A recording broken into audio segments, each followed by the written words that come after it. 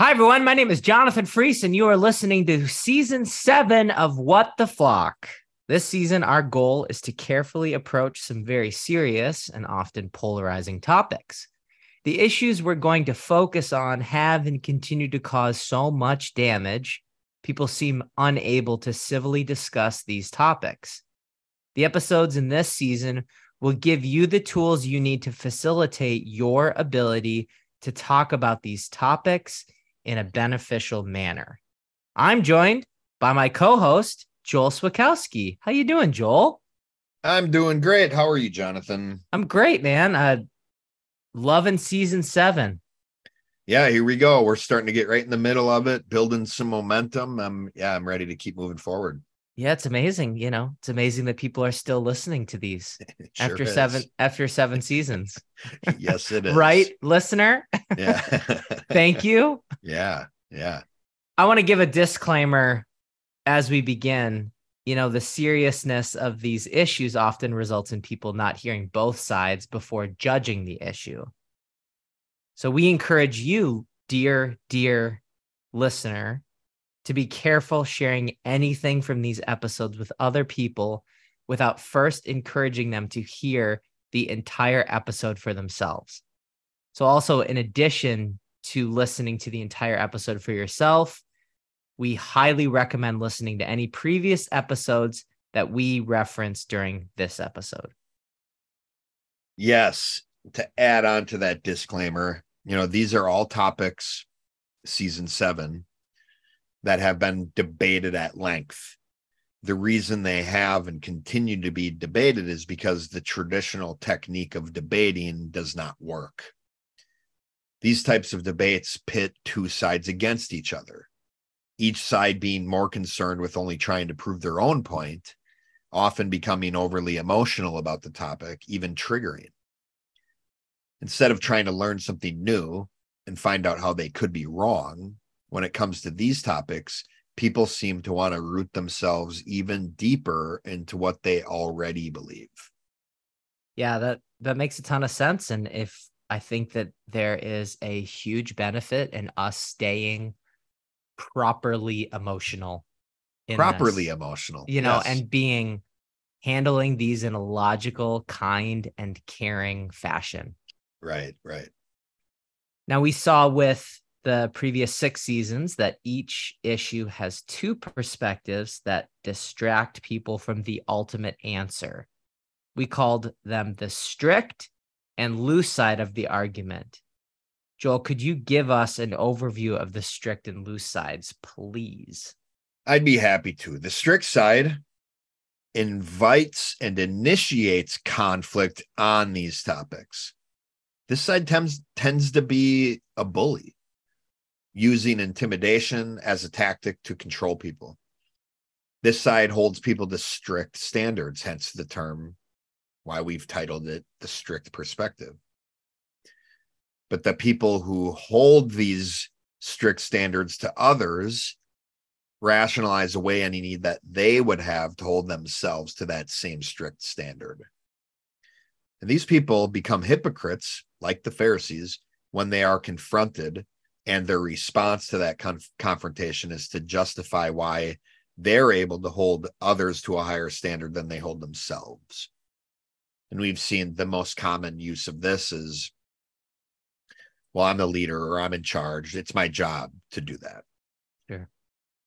The loose perspective avoids conflict and tension as much as possible. The standards they hold themselves to are based on how they and others feel, leaving them with no objective measures for what the moral answer is, what the right and just answer is. This side tends to be an enabler, removing any discomfort brought on by confrontation. Like, it's okay. You're doing your best. Just keep trying. Mm-hmm. These people show they don't actually care for others when they avoid confronting the people who are in pain for their own benefit. Yeah. So we have Pharisees, we have the other side would be mystics, or the other side would be, Gnostics. Yep, or the emergent, Or the emergent emergents. church. There you go. So Pharisees are emergents. Yeah. And then we either have bullying tendencies or enabling tendencies with Right. groups of people. The number one technique we're going to use throughout the season is to repeat back to the opposing side what they believe to their satisfaction before making my point. So I need to drop what it is that I want to say, drop trying to be right, trying to make my point, and focus on understanding the other person. And that is the only way to have a profitable interaction, because it actually causes people to do what it is that you want from them, which is you want people to listen to you. Right. So, but the other side isn't going to listen until they know they've been heard. So debating would be a benefit. Yes, that's right. It would be a benefit if seeking to first understand the other person was the guiding principle that the debating mediators followed. And we will focus on understanding the other side first. Yeah. Nice. Each side and the other side first. Right. So what topic are we going to discuss today, Joel? Today we're talking about contraceptives. Aha. Yeah. Contraceptives. Okay, let's talk about the strict side. What is the strict side of this topic? The strict side would say all artificial contraception is wrong, as it opposes God's plan. It promotes promiscuity, and in some cases can be considered murder. Well, I'd love to repeat that back to you.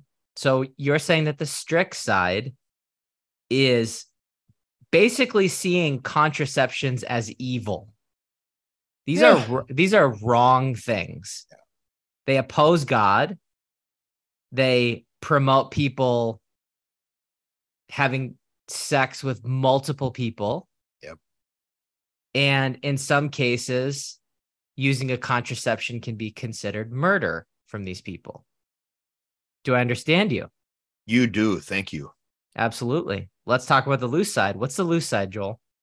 The loose side would say, it's up to the conscience of the individual because they know what's best for themselves.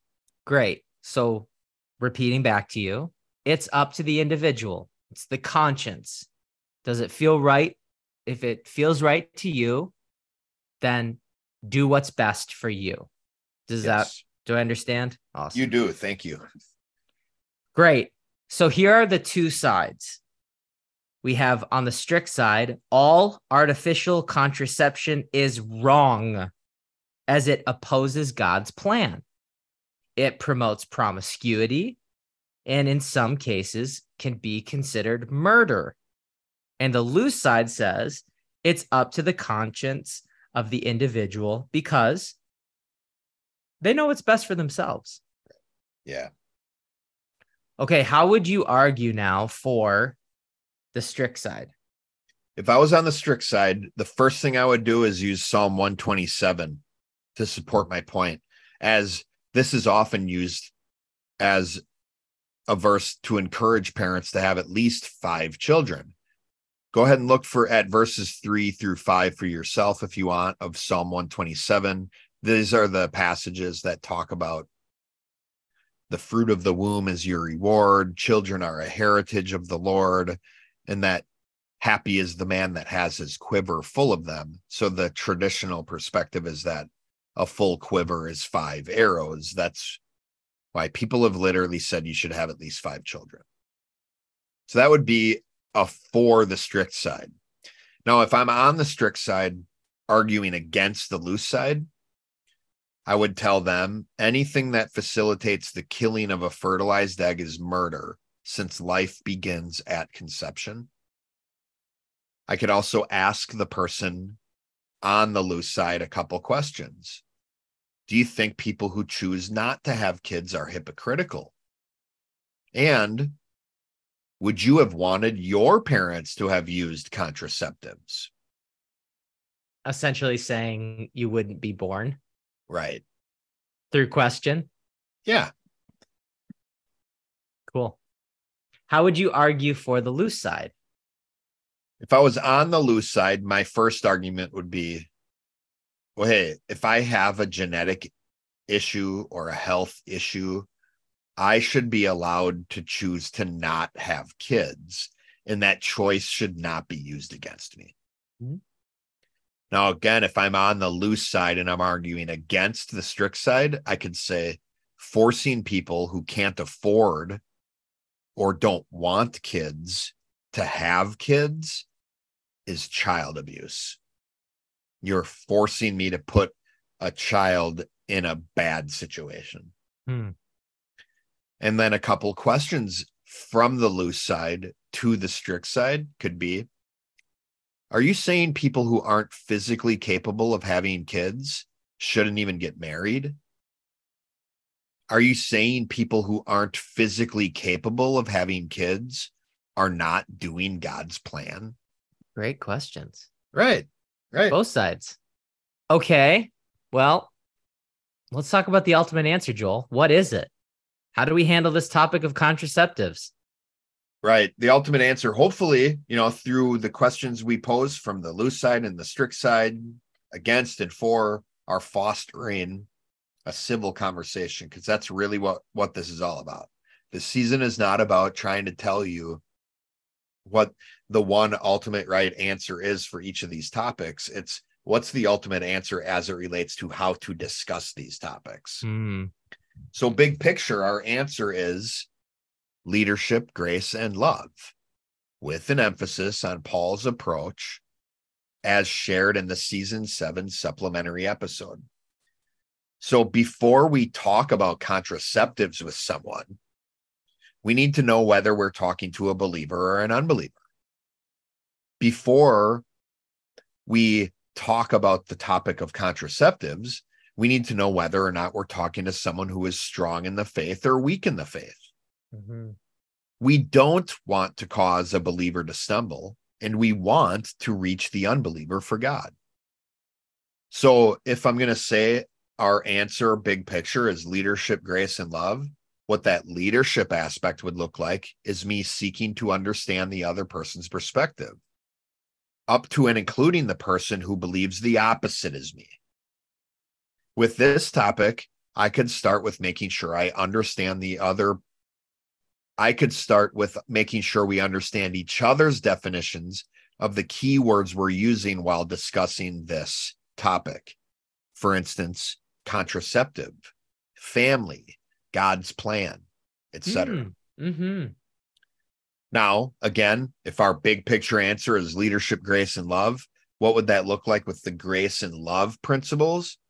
Ultimately, when interacting with either side, the person ought to take direction from God via grace in order to love the other person. Grace and love are the keys to avoiding enabling and judging the other person with the hopes of either winning them or edifying them. So what I would do, you know what, a good idea for everybody listening to do before having a conversation about a polarizing topic, listen to the Grace and Love episodes, season 2, episode 13, season 1, episode 15, respectively. And these can help you have the right mindset into approaching any topic, even the hard ones to talk about. Be inspired. Yeah. Be inspired before you're going in and having a debate to go, maybe I should be hearing from God before I do this. Right. What is my objective? Right. Am I trying to win or am I trying to love? And that's really everything we're doing in season 7 with this. Let's hear the other person first. It's all about getting our brain in the right spot before we have the conversation. It's not about the conversation itself. It's not about the topic itself. Although we do get into some of that, and I will offer some perspectives you may not have thought of. We are really talking about what's the mindset before talking about these topics. So as it relates to contraceptives, here's some things to consider. Now, it is a complicated issue because there are a lot of variables, but one way to clearly think about this issue is to see the parents in 4 categories relative to their beliefs about contraceptives. So here are the 4 categories. 1, none or no contraceptives. These are people who won't use any contraception, and it tends to result in big families. The argument against this is whether or not you can afford caring for all of the kids that you are creating. Number 2, natural. These are people who apply effort without any man-made help in an attempt to avoid having a big family while still having kids. So this is what would be called natural family planning. There really isn't any argument here, as people are free to choose when they want to have sex. And really, as the joke goes, what do you call people who use this natural family planning method? You call them parents. Aha. Yeah. Then the third one is the unnatural or man-made perspective as it relates to contraceptives. These are the people who use man-made devices or methods that prevent the fertilization of an egg in an attempt to completely control when they will have a kid. The argument against this is that some religions, some cultures consider it a sin to use an unnatural approach. And then number 4 is the after conception contraceptives. These are people who use man-made approaches to prevent the pregnancy after the fertilization of an egg. The argument against this is that some people consider this murder. Now, at this point, we're not trying to agree or disagree with any perspective, but merely trying to have a civil discussion regarding this polarizing topic. Ultimately, we ought to have people listen to the God's Will season, and they can determine for themselves what it is God's will and God's plan for their own life. But one really important thing to keep in mind doctrinally is that God can open or close a woman's womb. This is shown throughout the scriptures. Yet God never caused a pregnancy, with one exception, Jesus. Now, this is not to say God doesn't have a plan for your life and whether or not you should have children, but it does mean that no one can blame God for having been born. God forms us in the womb after conception. God cannot force a person to have children. Nice. Those points are just facts. Those are doctrine in the Bible. Right. That's cool. So in an effort to understand this topic from a greater level and to be able to connect with multiple different perspectives regarding the topic, I'm going to repeat back these 4 perspectives that people can have. Great. The first is no contraception. The second is natural. The couple doesn't use anything man-made, but they're naturally trying to control the amount of kids they have. 2 is unnatural or man-made, condoms, the pill. Number 4, which is after conception. And this is where we get the abortion topic coming in, where it's someone handling an egg after it has been fertilized. Nice. Yeah. Okay. So at this point, we're not trying to agree or disagree with any perspective, but merely trying to have a civil discussion regarding this polarizing topic. Can you even just understand someone's perspective? Right. So ultimately, when interacting with either side, the person ought to lead the other person. So we're facilitating their purpose and progress, facilitating them in being heard. And God is always going to lead us to do that via his grace in order to love them. So grace and love are these keys to avoiding enabling and the key to avoiding judging the other person with the hopes of winning them or building them up, edifying them. Joel, do I understand you? Yes, you do. Thank you. I appreciate it. Well, thank you for teaching us. This has been What the Flock. If you'd like a deeper study of this topic and how to deal with people who either bully or enable, listen to the Music of Life Church podcast companion episode. Thanks for listening, everyone. And remember, if you've been hurt by church, you're not alone. We're here for you.